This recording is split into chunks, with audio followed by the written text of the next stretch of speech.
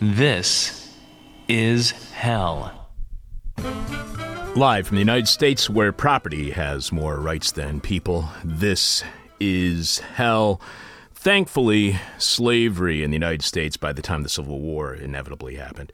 Slavery had been contained within the 15 states that made up the Confederacy in the southeast region of the United States.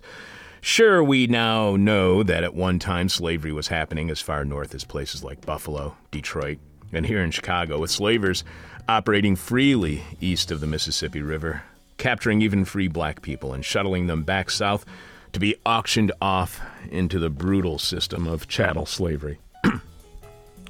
Luckily, the West was spared the cruel business of slavery, and the peculiar institution was limited to south of the Mason-Dixon line and east of the mighty Mississippi, which is what we are told in history classes through the writing of historians who are greatly revered, even seen as national heroes. But that history is simply not true. The West was not this place unscathed by slavery. In fact, slavery was happening all over the West, and not only to people of African descent. And we erase that slavery from history with Western novels and movies depicting the frontier West as full of opportunities to prove your rough, tough American individualistic self, perpetuating the myth of American exceptionalism that is part of the foundation of white privilege and white supremacy. And without recognizing and confronting that transcontinental nature of slavery and the South's worldwide plans for slavery, white privilege and supremacy will continue to be with us for a very, very long time. Our guest today is 19th century U.S. political historian Kevin Waite, author of West of Slavery, The Southern Dream of a Transcontinental Empire. Kevin is assistant professor of history at Durham University. This is Kevin's first book, but he is already at work on his second with co-author Sarah Berenger Gordon. It's a new book that reconstructs the life and times of Biddy Mason, a Georgia slave turned California real estate entrepreneur. The book's called The Long Road to Freedom, Biddy Mason and the Making of Black Los Angeles. Kevin's scholarly articles and book chapters have covered a wide range of topics: manliness and Napoleonic-era English public schools, the political struggle over America's first transcontinental railroad, as we'll be discussing today, the evolving myth of George Armstrong Custer in Hollywood film, the Civil War in Indian Territory, reconstruction in the Trans-Mississippi West, and the Confederate monuments of 20th century California, another topic that we'll be touching on today. You can follow Kevin on Twitter at Kevin A. Waite. That's Kevin A. Waite with an E at the end. It's Tuesday, and our new Tuesday producer is Alex Jerry. Alex, what have you been up to? I inherited a water-sealed fermentation jar from someone who just died, so things are looking up for me. Somebody that you know who died, or just going down the alley? Even better. So was it an alley find? No, it was actually someone who died was trying to get rid of people's water-sealed fermentation jar, so I lucked out. Maybe one day when I die, someone else will inherit this one. So get this, 16 of the 17 biggest outbreaks of coronavirus right now are in Michigan, my home state, where I haven't lived for a very long time, but I was born and raised there. The outbreak is driven by a highly infectious variant. The state has loosened restrictions.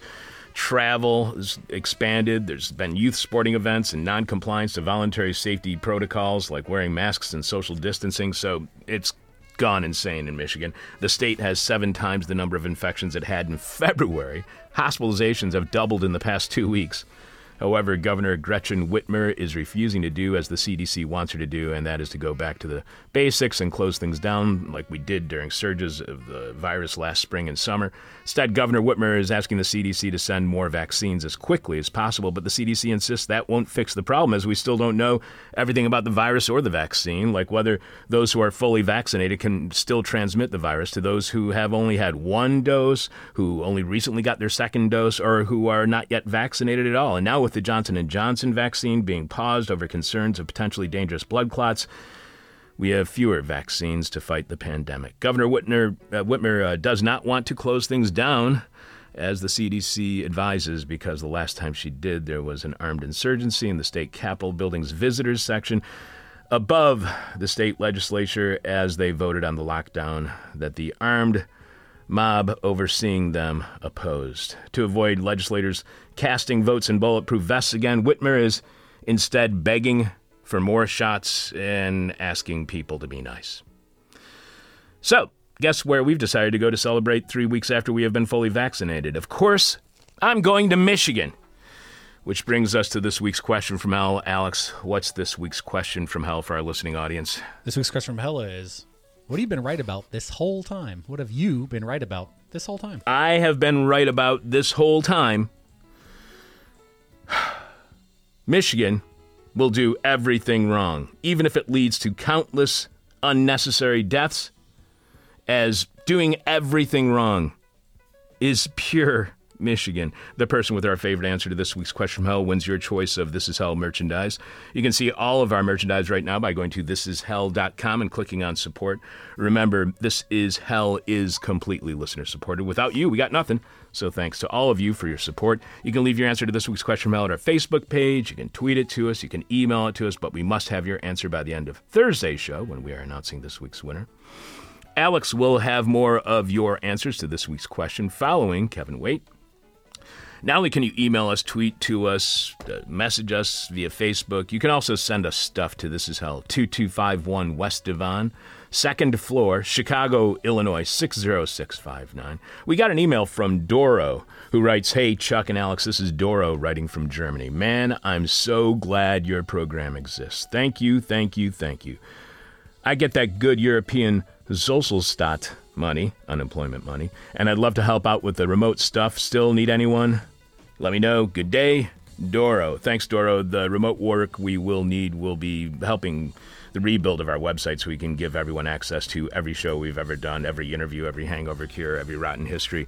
And we are going to have a searchable database, so you will be able to go to the site, look up a topic, and down the This Is Hell rabbit hole you go. If you have already expressed interest in helping out, Alex will be contacting you soon about the work needed to be done. If you're interested in helping out, email us, tweet at us, message us via Facebook.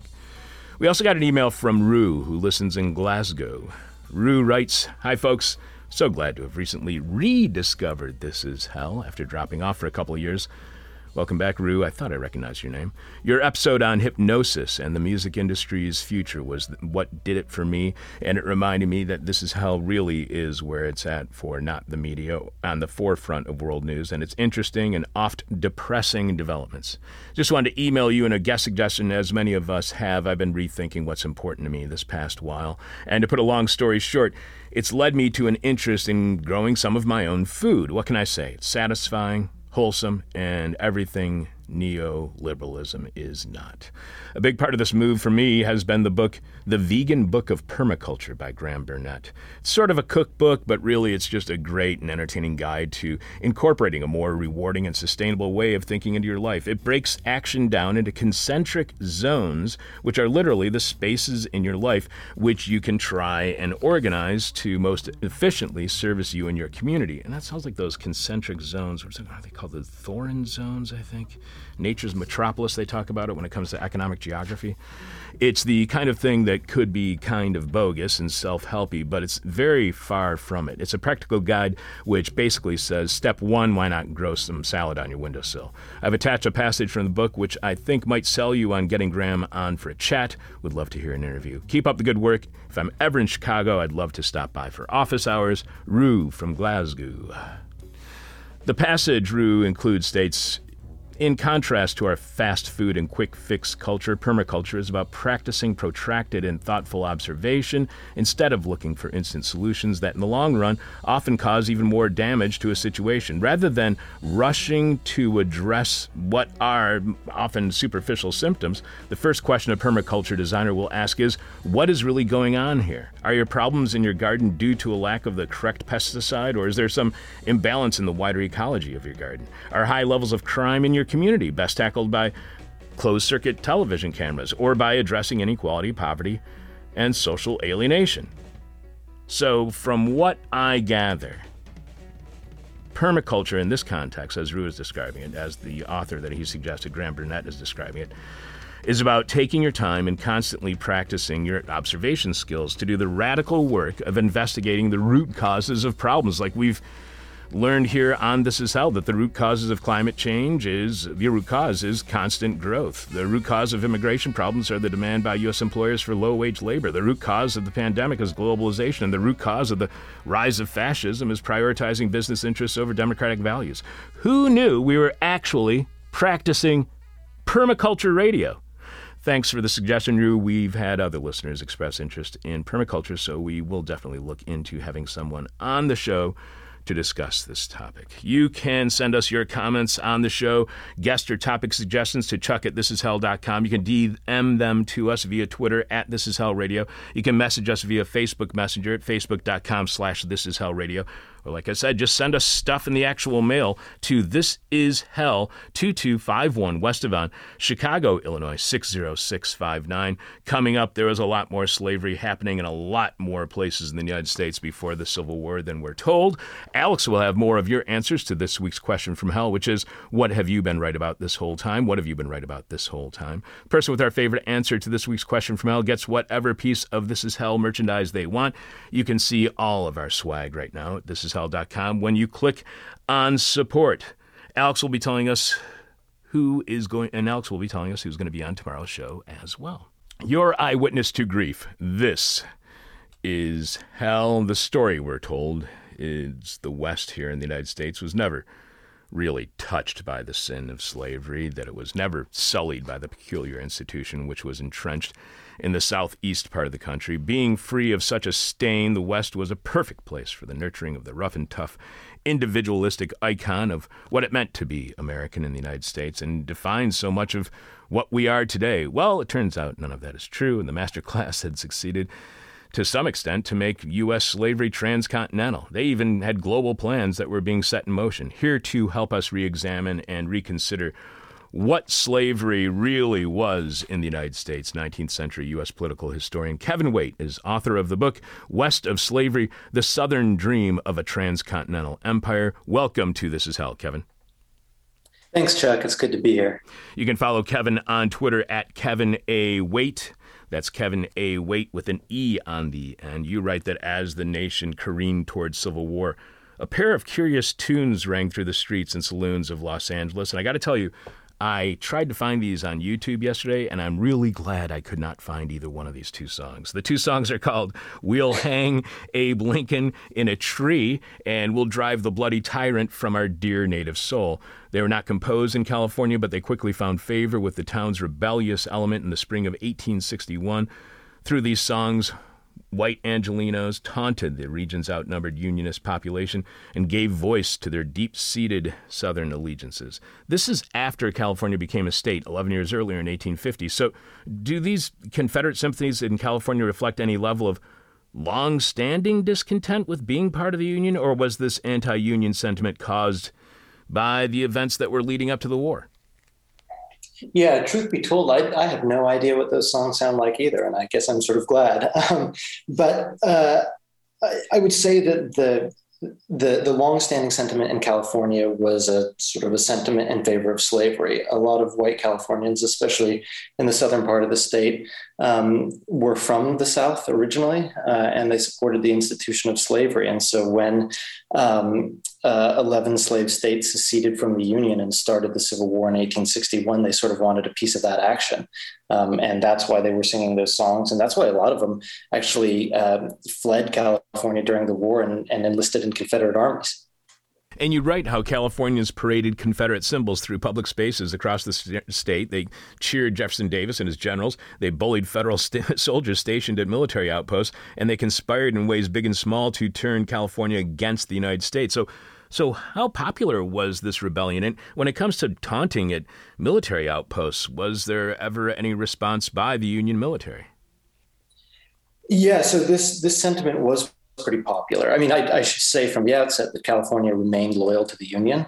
It remained loyal to the Union partly because there were enough federal soldiers in the state to put down these sort of pro-Confederate demonstrations. But it was touch and go for a while. And even when there was sort of overwhelming force in places like Los Angeles, these secessionist hooligans, for want of a better term, still sort of pressed the buttons of these federal soldiers, and they engaged in fistfights with them. They threw one Union supporter from an upstairs balcony. There were a couple casualties in these encounters with soldiers throughout California. I mean, I guess you could call some of those casualties the westernmost of the Civil War. What role then did these kind of provocative actions play in potentially igniting the actual beginning of the Civil War, or was the Civil War inevitable without these actions? Yeah, I think the Civil War between North and South was inevitable without these actions. I mean, from a certain perspective, you can say, well, this is a war that killed 750,000 people. What was going on in California was sort of small potatoes. But I think what was more alarming to people like Abraham Lincoln and other U.S. authorities at the start of the war wasn't necessarily these smaller demonstrations in favor of the Confederacy, but the fact that the entire southwest part of the United States, so really here I'm talking about California and Arizona and New Mexico and Utah, was on the verge of maybe not joining the Confederacy, but looking for alternate paths out of the Union. So we always think of the Civil War as this war that fractures the North and the South, which is absolutely true. But it was a war that almost fractured the West into all sorts of different republics or different little secessionist movements. You write that white Angelenos had no discernible tyrants to drive from their native soil in the spring of 1861, as they claimed in their rebel anthem, but they did express a deep sense of kinship built over the preceding decade with the slaveholders of the South.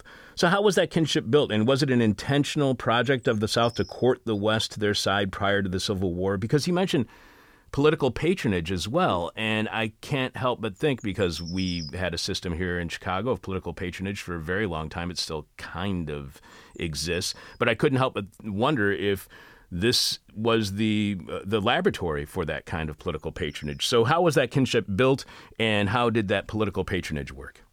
Yeah, that's a really good way to put it, Chuck. And the West was sort of a laboratory for all sorts of pro-slavery schemes. And like you say, there were white Southerners who very actively courted support in the far West, in California and in New Mexico particularly, because they knew that they needed political power and they needed votes in Congress. All white Southerners were really concerned about their sort of declining share of the nation's total population. And they thought, well, if demographic trends keep going this way, we're going to be a political rump. I mean, it sort of sounds like certain Republican concerns right now. So they knew that they needed to cultivate allies outside of the South. And they saw California as a really sort of likely partner, because California, even though it only contained about its population was probably only a third white Southern, it voted with the South on a number of major political issues. And so, like you say, they used political patronage to sort of lure the West into the pro-slavery Southern political orbit. I mean, when we think of patronage today, a lot of people don't think of patronage today because we have a professional civil service, so it's not as important. But in the 1850s, patronage was big business. These were some of the highest paying jobs in the state of California. I mean, you were more likely to make money as, say, the collector of customs in San Francisco than you were mining for gold outside Sacramento. This was the way to get ahead. And so what these white Southerners basically did is they formed a really powerful, well-oiled political machine, and they put all their friends in high places in these patronage offices. So the customs house in San Francisco was so packed with these white Southerners on federal sinecures that it became known as the Virginia poorhouse. This is where a lot of Virginians and other Southerners went to get rich in California. So this sounds like a very well planned and organized and executed long-term political strategy. Did the South see a war over slavery as an inevitability, something that could not be avoided in any way, or were they trying to win that war before one shot was ever fired? I think certain white Southerners saw or hoped that some war would be inevitable. There was a small clique of people we call fire eaters who were agitating for a civil war, for basically a decade before it started. But by and large, this was a war, and it was a political movement that evolved with changing circumstances. And as the decade went on, the South and the West sort of came closer together politically, until at times it was sort of difficult to tell where the South ended and where the West began, at least in certain corners of the Southwest, in certain parts of California, for instance. Back in 2016, we spoke with the historian Andres Resende about his book, The Other Slavery, The Uncovered Story of Indian Enslavement in America, which was a National Book Award finalist.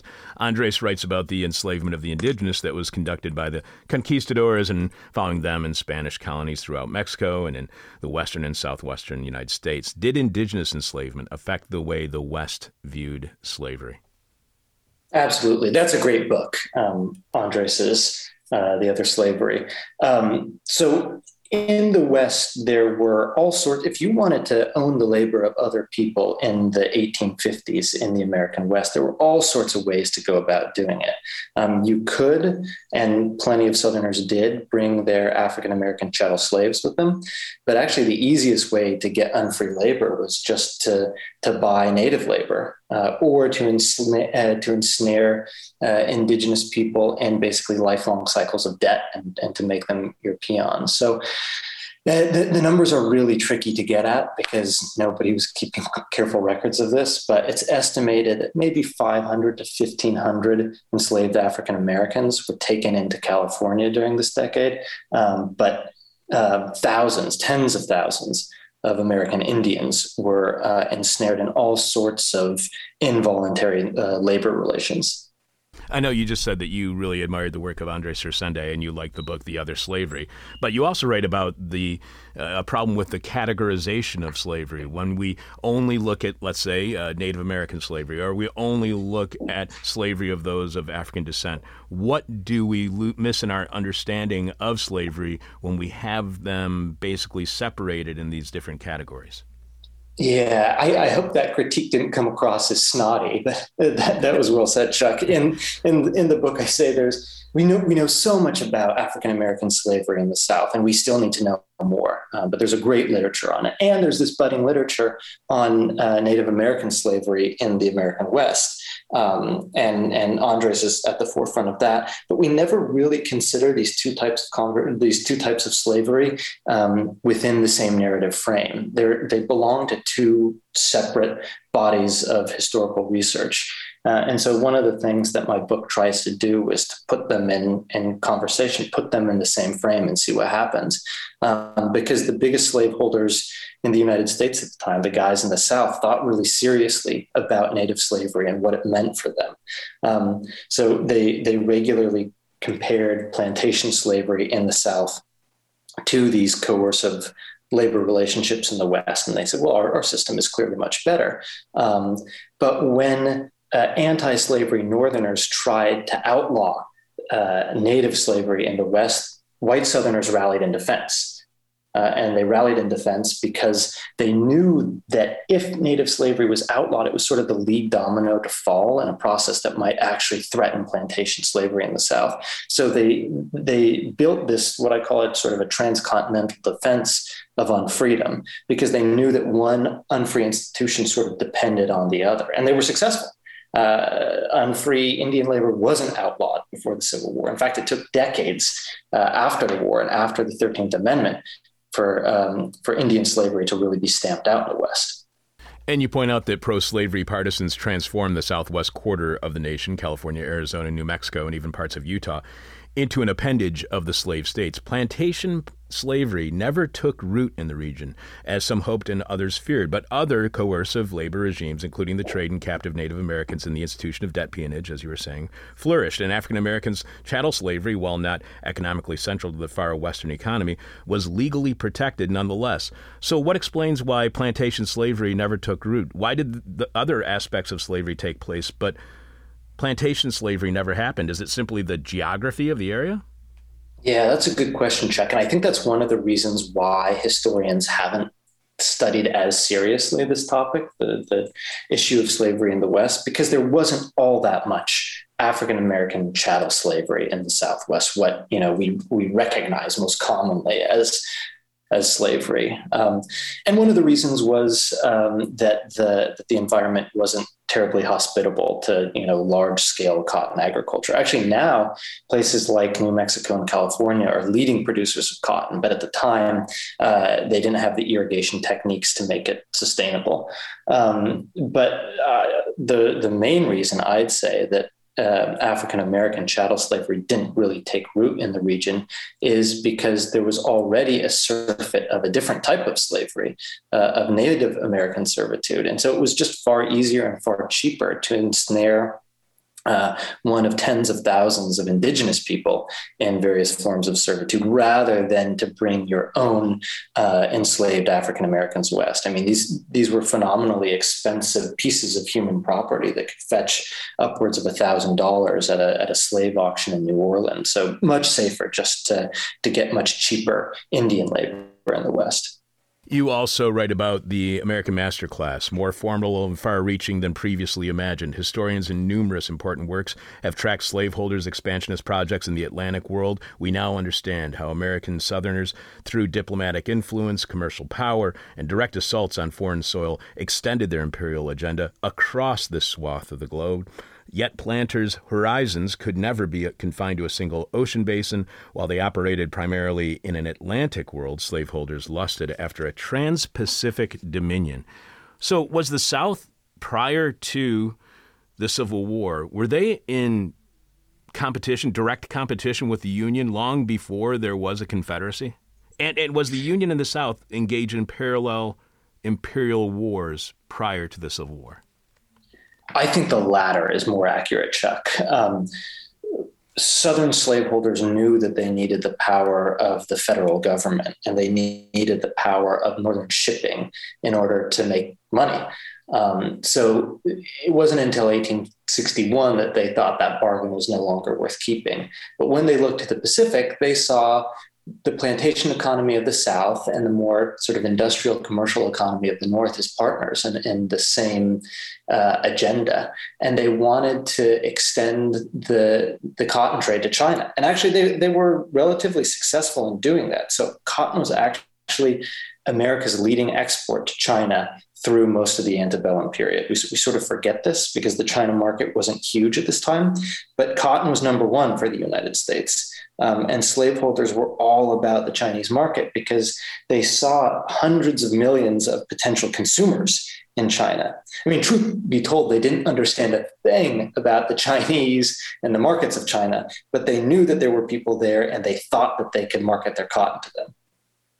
I just recently learned how Confederate naval ships would attack U.S. whaling ships, Union whaling ships in the Pacific. So was there a process by the Confederacy of actually targeting the non-slave trade goods during the Civil War? There was. It manifested more as a fear than actually materialized. One of the first things Abraham Lincoln did at the outset of the war was to suspend the gold shipments from California because he was really worried that those would be seized by Confederate privateers. There was actually this one sort of quixotic Confederate campaign that was launched in California. This one guy called Ashbury Harpending, you can't make these names up, recruited a bunch of California Confederates, armed a ship and prepared to sail it out of the San Francisco harbor. And his plan was to capture a whole bunch of gold ships and then to arm them and turn it into like a mini Confederate armada in the Pacific.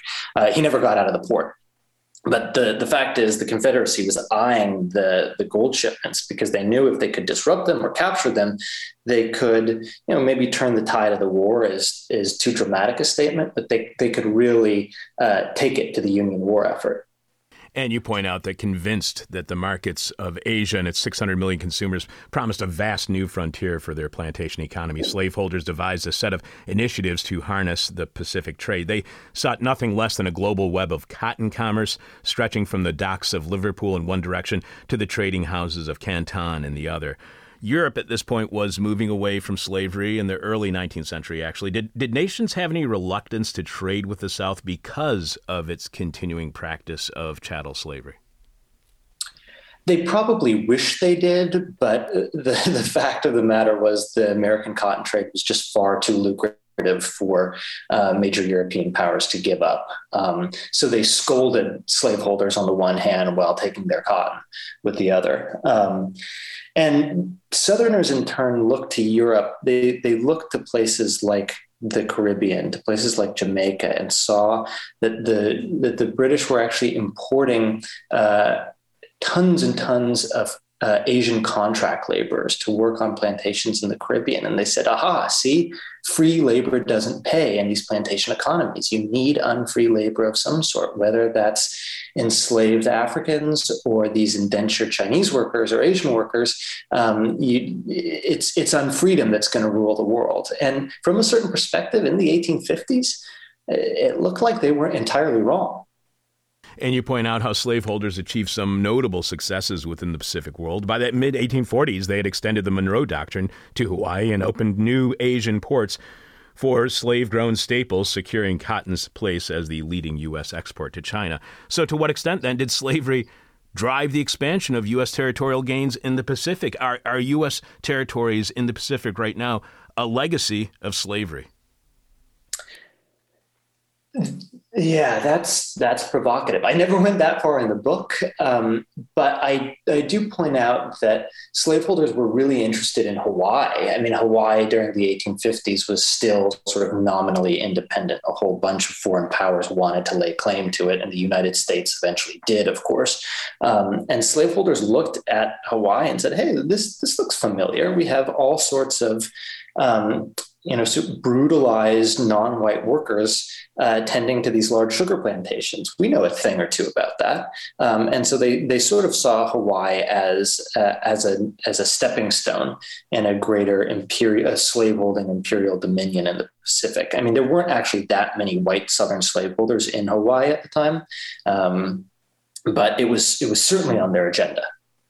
So, did slavery end in these territories and colonies of the U.S. and the Pacific when slavery ended in the South with the end of the Civil War? Because I'm wondering to what extent you may see that legacy of slavery's expansion in the Pacific by Southern slaveholders prior to the Civil War in U.S. Pacific labor relations today. Is the prevalence, for instance, of sweatshops for a legacy of U.S. slavery exported to the Pacific?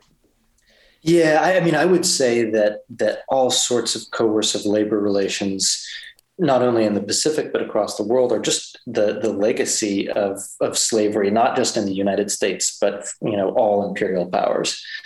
To come back to your question about like the end date of American slavery, I mean, we're taught that it's 1865, right? 13th Amendment, and then the end of the Civil War emancipates 4 million enslaved African Americans, and that's true and fundamentally important.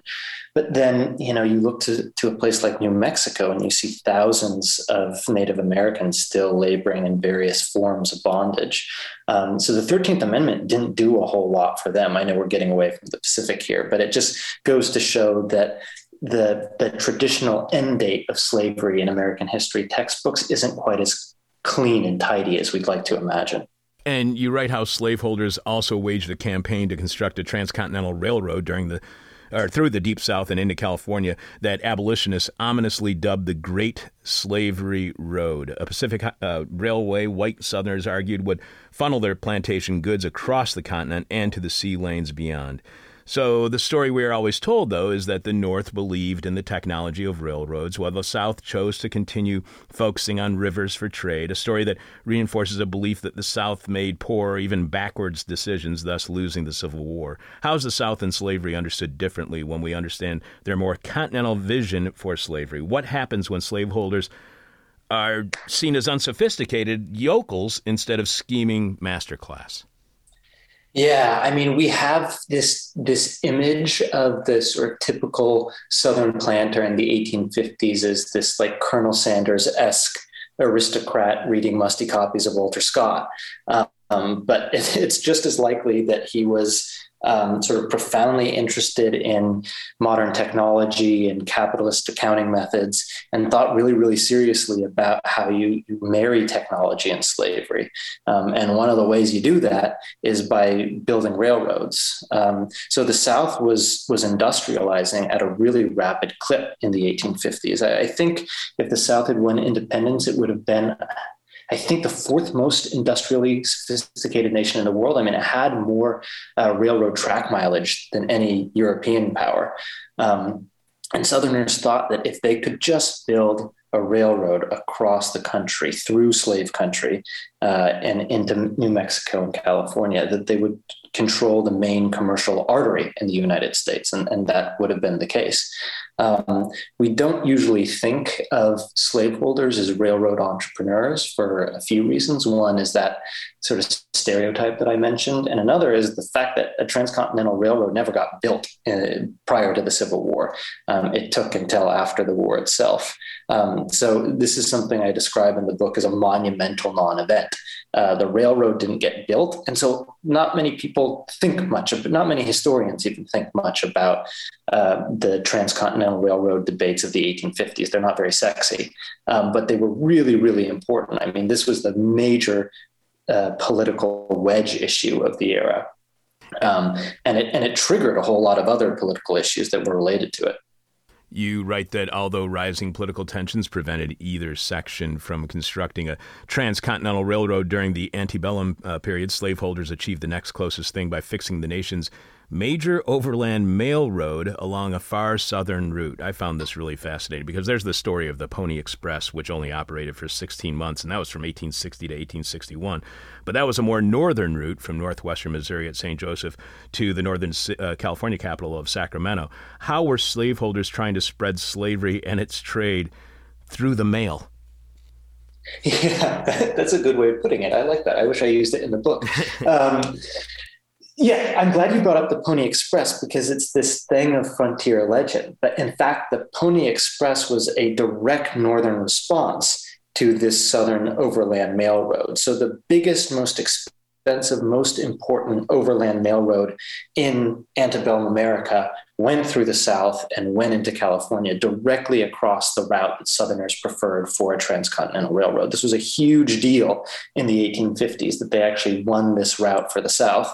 It was only made obsolete really by Northern opposition and then the Civil War itself. And so this overland mail road ran for years, whereas the Pony Express, as you said, only ran for a bit over 1 year. It makes for better reading, I guess, the history of the Pony Express than this sort of slow meandering overland mail road, but it wasn't nearly as important politically or commercially.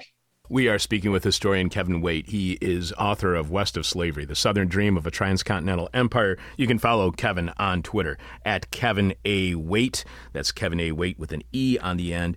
You write that the federal government, and more specifically the executive branch, was the primary mechanism through which Southerners extended their influence over the far West. From 1853 to 1861, pro-slavery Democrats controlled the executive. Presidents Franklin Pierce and James Buchanan, although natives of free states, appointed slave-holding partisans to key cabinet positions, a gesture to the Southern voters who secured their elections. Before I ask the question I have written down, was this an attempt by Pierce and Buchanan at bipartisanism? Yeah, this was an attempt to reach out to the South that really won them the election, and to prove that they had their sort of pro-slavery bona fides, that they could be trusted with the votes of white Southerners. And it goes back to that patronage issue that we were talking about earlier. The best way to reward your friends was to put them in these big positions where they'd collect nice big fat salaries. And so that's exactly what these guys did. And that's precisely why the South was able to exercise political influence disproportionate to, the size of their population. So was it U.S. policy leading up to the Civil War to expand the South's influence as well as the slave trade and the market and goods produced through slavery? Yeah, I would say to a large extent it was. It wasn't just, Southern slaveholders that benefited from the expansion of U.S. borders and the growth of the cotton trade. A lot of people were making money on this commerce. And a lot of Americans, North and South alike, supported sort of imperial expansion. So I don't mean to suggest in the book that every time the United States engages in an imperial enterprise in the 1850s that it's Southerners and Southerners only who are calling the shots. That's, I think, one of the reasons why their political agenda was so successful, at least for a time, is because they were able to build support in places beyond the South. You also point out that despite abolitionists' claims that an economy rooted in slavery would wither under its intrinsic inefficiencies, this vision proved remarkably durable and distinctly modern, that is, of slavery.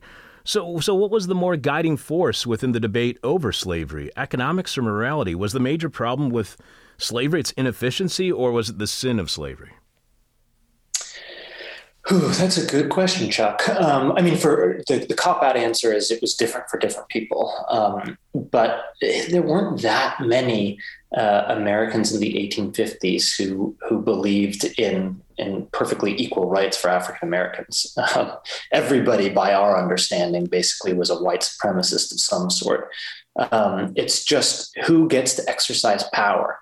That was the question at root for a lot of people, and a lot of white Northerners who didn't really care that much about the plight of enslaved African Americans just didn't want to see the South expand their sphere of influence because they knew that it would mean sort of diminishing influence for their own political agenda.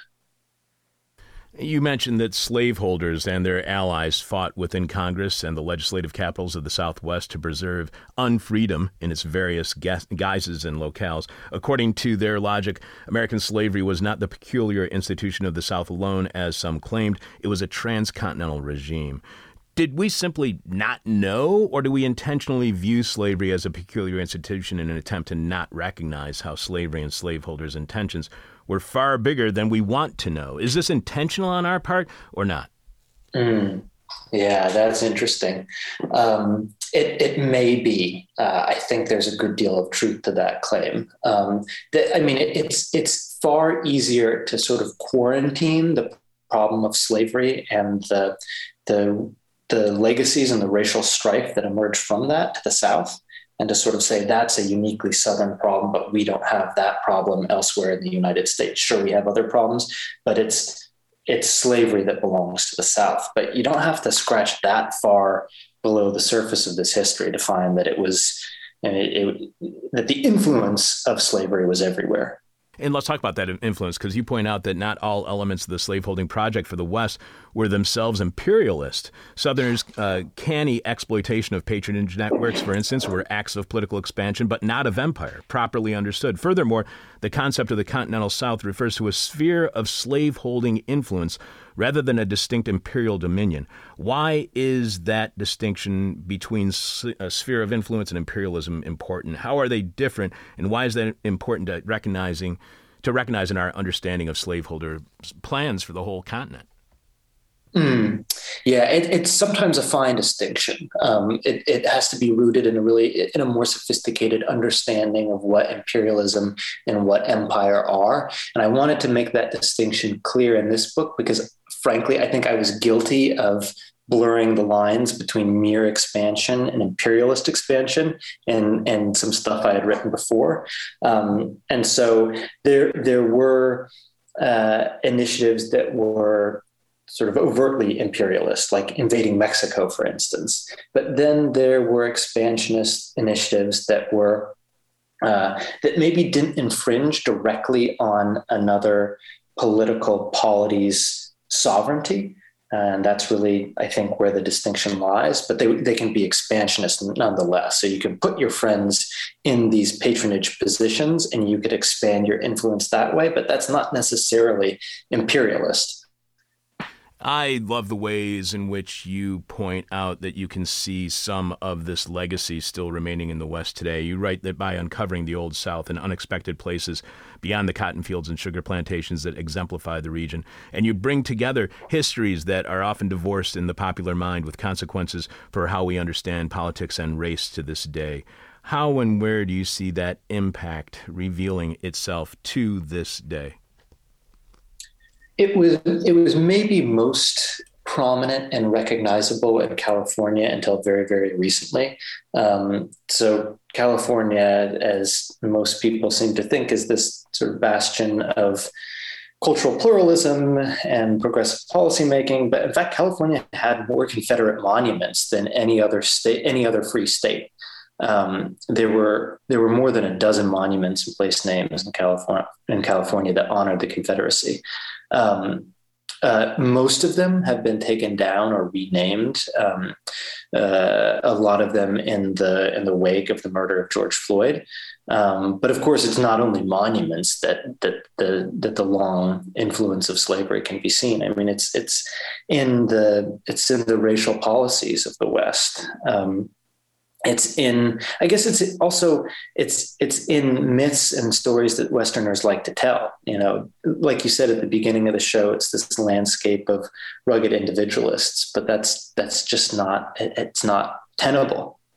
And we'll get to that in just a moment. But I've got to ask you about this because you mentioned the largest Confederate monument in the country is neither carved in stone nor cast in bronze. It's paved in asphalt. The 54-mile stretch of highway between Selma and Montgomery is just a small portion of a road system named in honor of the rebel commander-in-chief. Stretches of Jefferson Davis Highway run for hundreds of miles through the South, while dozens of markers to the original road dot states across the country from Virginia through the old Cotton Belt, then westward across Texas and into California. A Confederate monument that spans much of the continent. The Jefferson Davis Highway is the apotheosis of lost cause revisionism.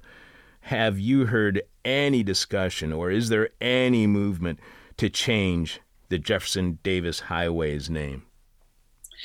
There are initiatives to uproot parts of the Jefferson Davis Highway, but what makes it such a difficult monument to remove altogether is that it stretches across the jurisdictions of so many different states, and some states aren't going to do anything about the name of the Jefferson Davis Highway, mostly states in the South.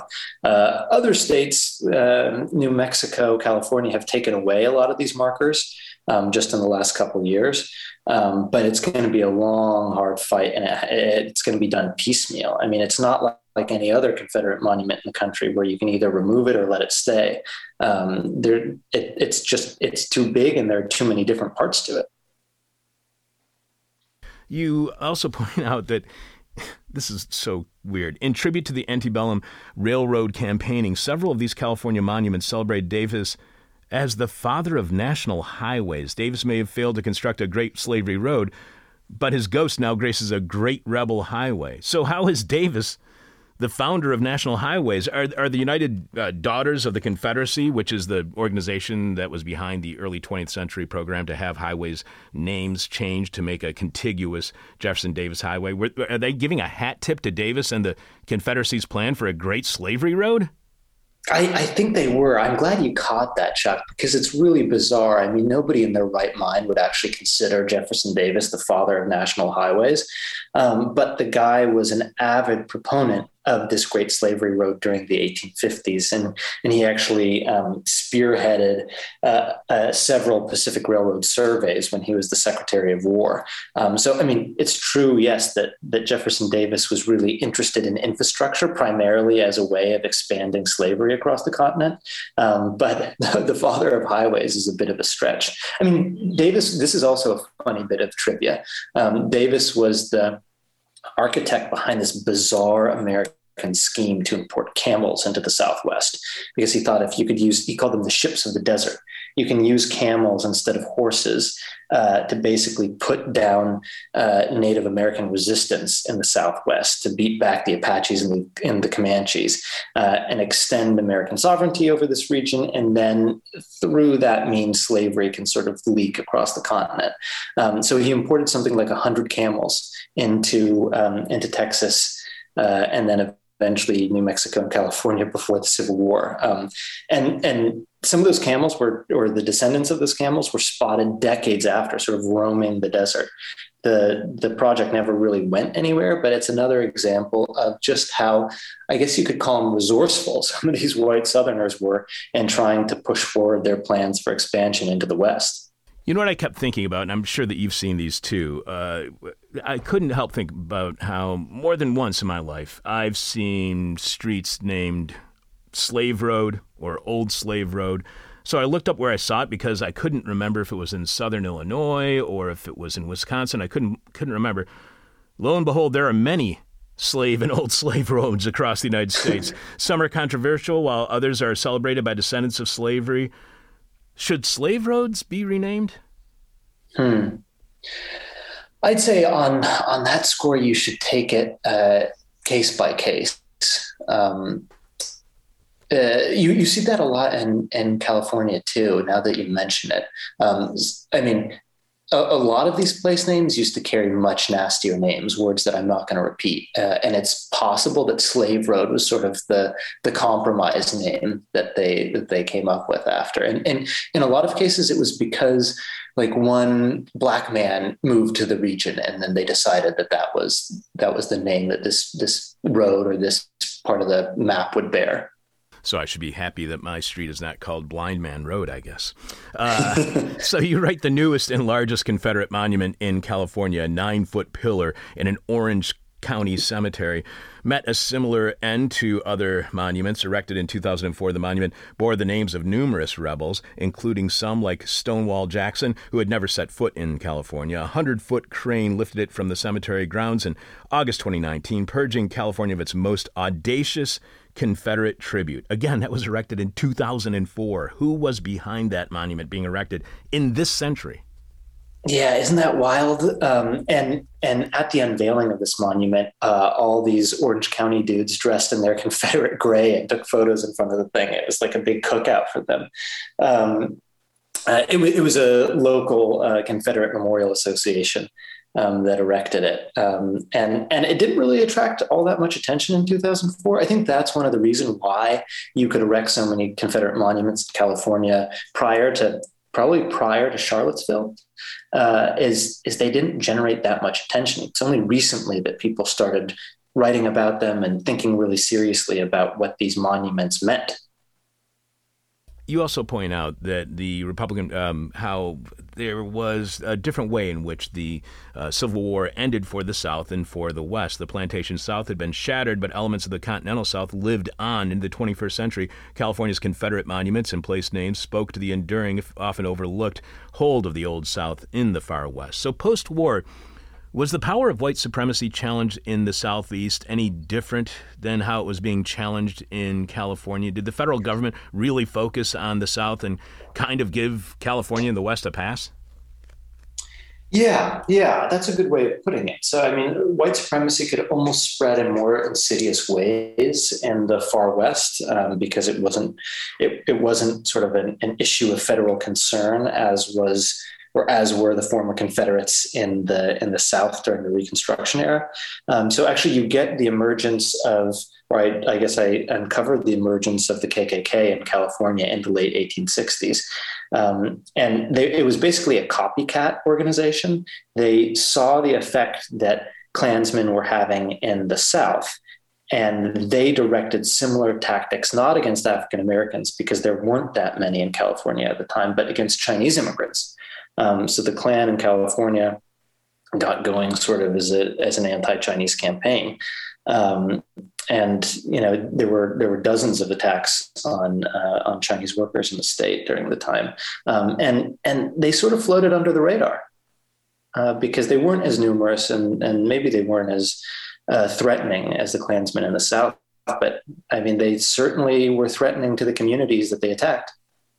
And you point out that the West, as it exists in the American imagination and even in much historical literature, lies far beyond the shadow of slavery. The most enduring images of the 19th century frontier feature white pioneers and rugged individualists leaving behind the political schisms that convulsed the eastern half of the country. So is the myth of the West a West that erases slavery of the indigenous and those of African descent? Are Westerns an idealized United States that was untouched by the peculiar institution, the institution of slavery, which turns out to not be so peculiar at all? Yeah, I gotta say, Chuck, if we ever do an audio book of this book, you're the reader. This is great. Yeah, I think that's part of the myth of the West. It's a convenient myth. It's a nice story.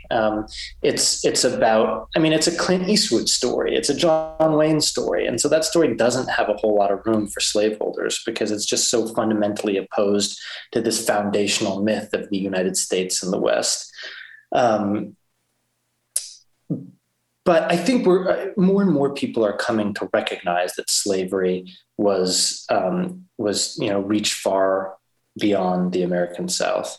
It's not something I ever learned about when I was a kid growing up in California. I mean, I had great teachers, no disrespect to them, but we just never discussed the history of slavery in California because I don't think it was on anybody's radar. So I had to go do a PhD in Pennsylvania to learn about slavery in California.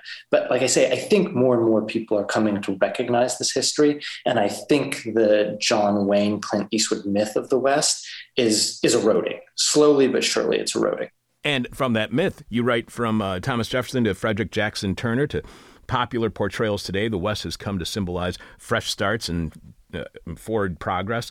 These pioneer tropes obscure the ways in which slavery and its legacies radiated outward from the old plantation districts, instead placing the source of the nation's racial problems squarely in the Southeast. Was that the intent of Jefferson and Turner? Were those histories meant to be a kind of propaganda that censors slavery from U.S. history? I'd say that somebody like Jefferson was obviously eager to avoid the question of slavery whenever he could, because for him it was such a personal issue. Yeah. But in his ideal America, slavery wasn't going to reach west with these guys. I don't think he didn't think through the repercussions as seriously as he should have, and likely to happen. And then people like Frederick Jackson Turner, who sort of characterized the American West as the birthplace, or not the birthplace, but it's the nursery of American democracy. I don't know if he simply didn't know about the history of slavery in the West, or if it wasn't important enough to him and it didn't sort of jive with the thesis that he was making. One last question for you, Kevin. We have been speaking with Kevin Waite. He is a historian and author of West of Slavery, The Southern Dream of a Transcontinental Empire.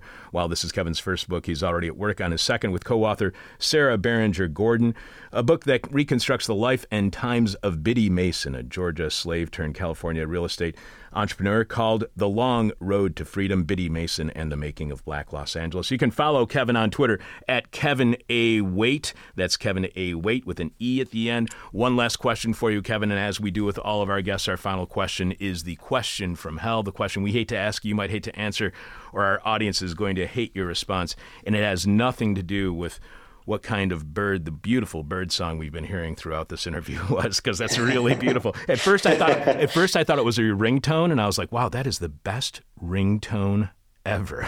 So here's my question from hell for you. You write, as Thomas Jefferson famously claimed, the West belonged to white yeomen whose economic independence and agrarian virtues would usher forth an empire of liberty. Roughly a century later, Frederick Jackson Turner's frontier thesis provided scholarly validation for the stories that Americans felt or tell about the West. Purportedly free from the squabbles over slavery that convulsed the eastern half of the country, Turner's frontier was the nursery of republicanism and virtuous self-sufficiency. Meanwhile, a pervasive pop culture industry, beginning with dime novels and then migrating to the silver screen, embellished these myths of a free and vigorous white frontier. So to what extent do you think white supremacy depends upon that foundation of a mythical history? And as that is accepted history in so many classrooms across the United States, to what degree can we change the history that white supremacy made up and depends upon? Well, I'll give an answer I think that Marx would like, at least the start of it, and that's know your history. Learn this history and the historical processes that give rise to the sort of conditions we're living in today. And I think there is a silver lining here, Chuck. I mean, we're living in a much better world now than we had in 1850s America. So whenever I get, especially sort of beaten down by the depressing topics that I study, it's nice to step into the modern world. I mean, all the problems that we have notwithstanding. But if we look back, we can see that, progress has been made, and we're reaching desperately towards a better future. We got a long way to go. But learning about the past, learning about the mistakes that we've made, and learning about some of the advances too that we've made is, I think, a step in the right direction. Identifying white supremacy is part of the path to curing it. Kevin, I cannot thank you enough. This is a fantastic book, and I really enjoyed our conversation. Kevin Waite is author of West of Slavery, The Southern Dream of a Transcontinental Empire. You can follow Kevin on Twitter at Kevin A. Waite with an E at the end. Thanks so much for being on our show. Thanks so much, Chuck. Take care. Money is the root of all evil, and capitalism is all about money, so you do the math. This is Hell. Alex, what is this week's question from Hell, and how are our listeners responding? This week's question from Hell is, what have you been right about this whole time? What have you been right about this whole time? Aaron B says that I'm never right about anything. David Z says that I've been wrong the whole time. Damn, David and Aaron should get together. Bobby A says third wave ska is good. Really? As according to Bobby A. I'm not taking a position there. Yeah. Jeffrey D says that Chevy Chase is still a dick. I say that do I need to cut that out of the radio? No. More work. Yeah. Mark C says a whole lot of Americans are truly stupid. There's a whole lot of other people too that are pretty stupid, Mark A. What have you been right about this whole time? What have you been right about this whole time? KDB says that it's not over till it's over. Sloan L says white supremacy. Daniel L says everybody is stupid. Louis D says shaken, not stirred means buying less equipment. And finally, Laddie O says, nothing cleans quite like fire. And pessimists kick optimists half-full glasses right on their asses. It's like a Wesley Willis lyrics. You okay over there, Laddie? It's because that Johnson & Johnson vaccine, they've paused it. Now he's freaking out because his whole neighborhood's going to go to hell as the manufacturing site is right across the street. Alex, who is on tomorrow's Wednesday's live 1-hour show at 10 a.m. Chicago time right here at thisishell.com. Really excited to have Lala Khalili back on to talk about her Noema piece, Apocalyptic Infrastructures. So it's Noema? I mean, I'm just saying that confidently. I want to know why. I'm very uncool, I think, because I don't know what that is a reference to. And what about Thursday's show?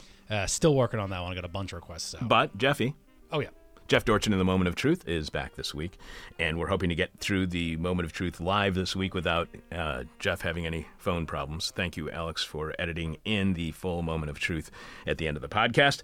I'm your bitter, blind, broke, gap-toothed radio show podcast live streaming host, Chuck Mertz. Producing today's show is Alex Jerry. Thanks to Kevin Waite, our guest this morning. And by the way, that book really is great. If you are in any way, you think you're a Civil War buff or anything like that, you don't understand the Civil War at all unless you read West of Slavery, The Southern Dream of a Transcontinental Empire. Thanks to Alex Jerry for producing today's show. Staring into the abyss so you don't have to. This is Hell. My demon is on my butt. My demon talks to me in profanity like a sailor. And my demon tries to knock me down. And my demon tries to put me on a hell ride. Thank you for listening to This Is Hell. For more Interview Hell and to support the show, visit thisishell.com.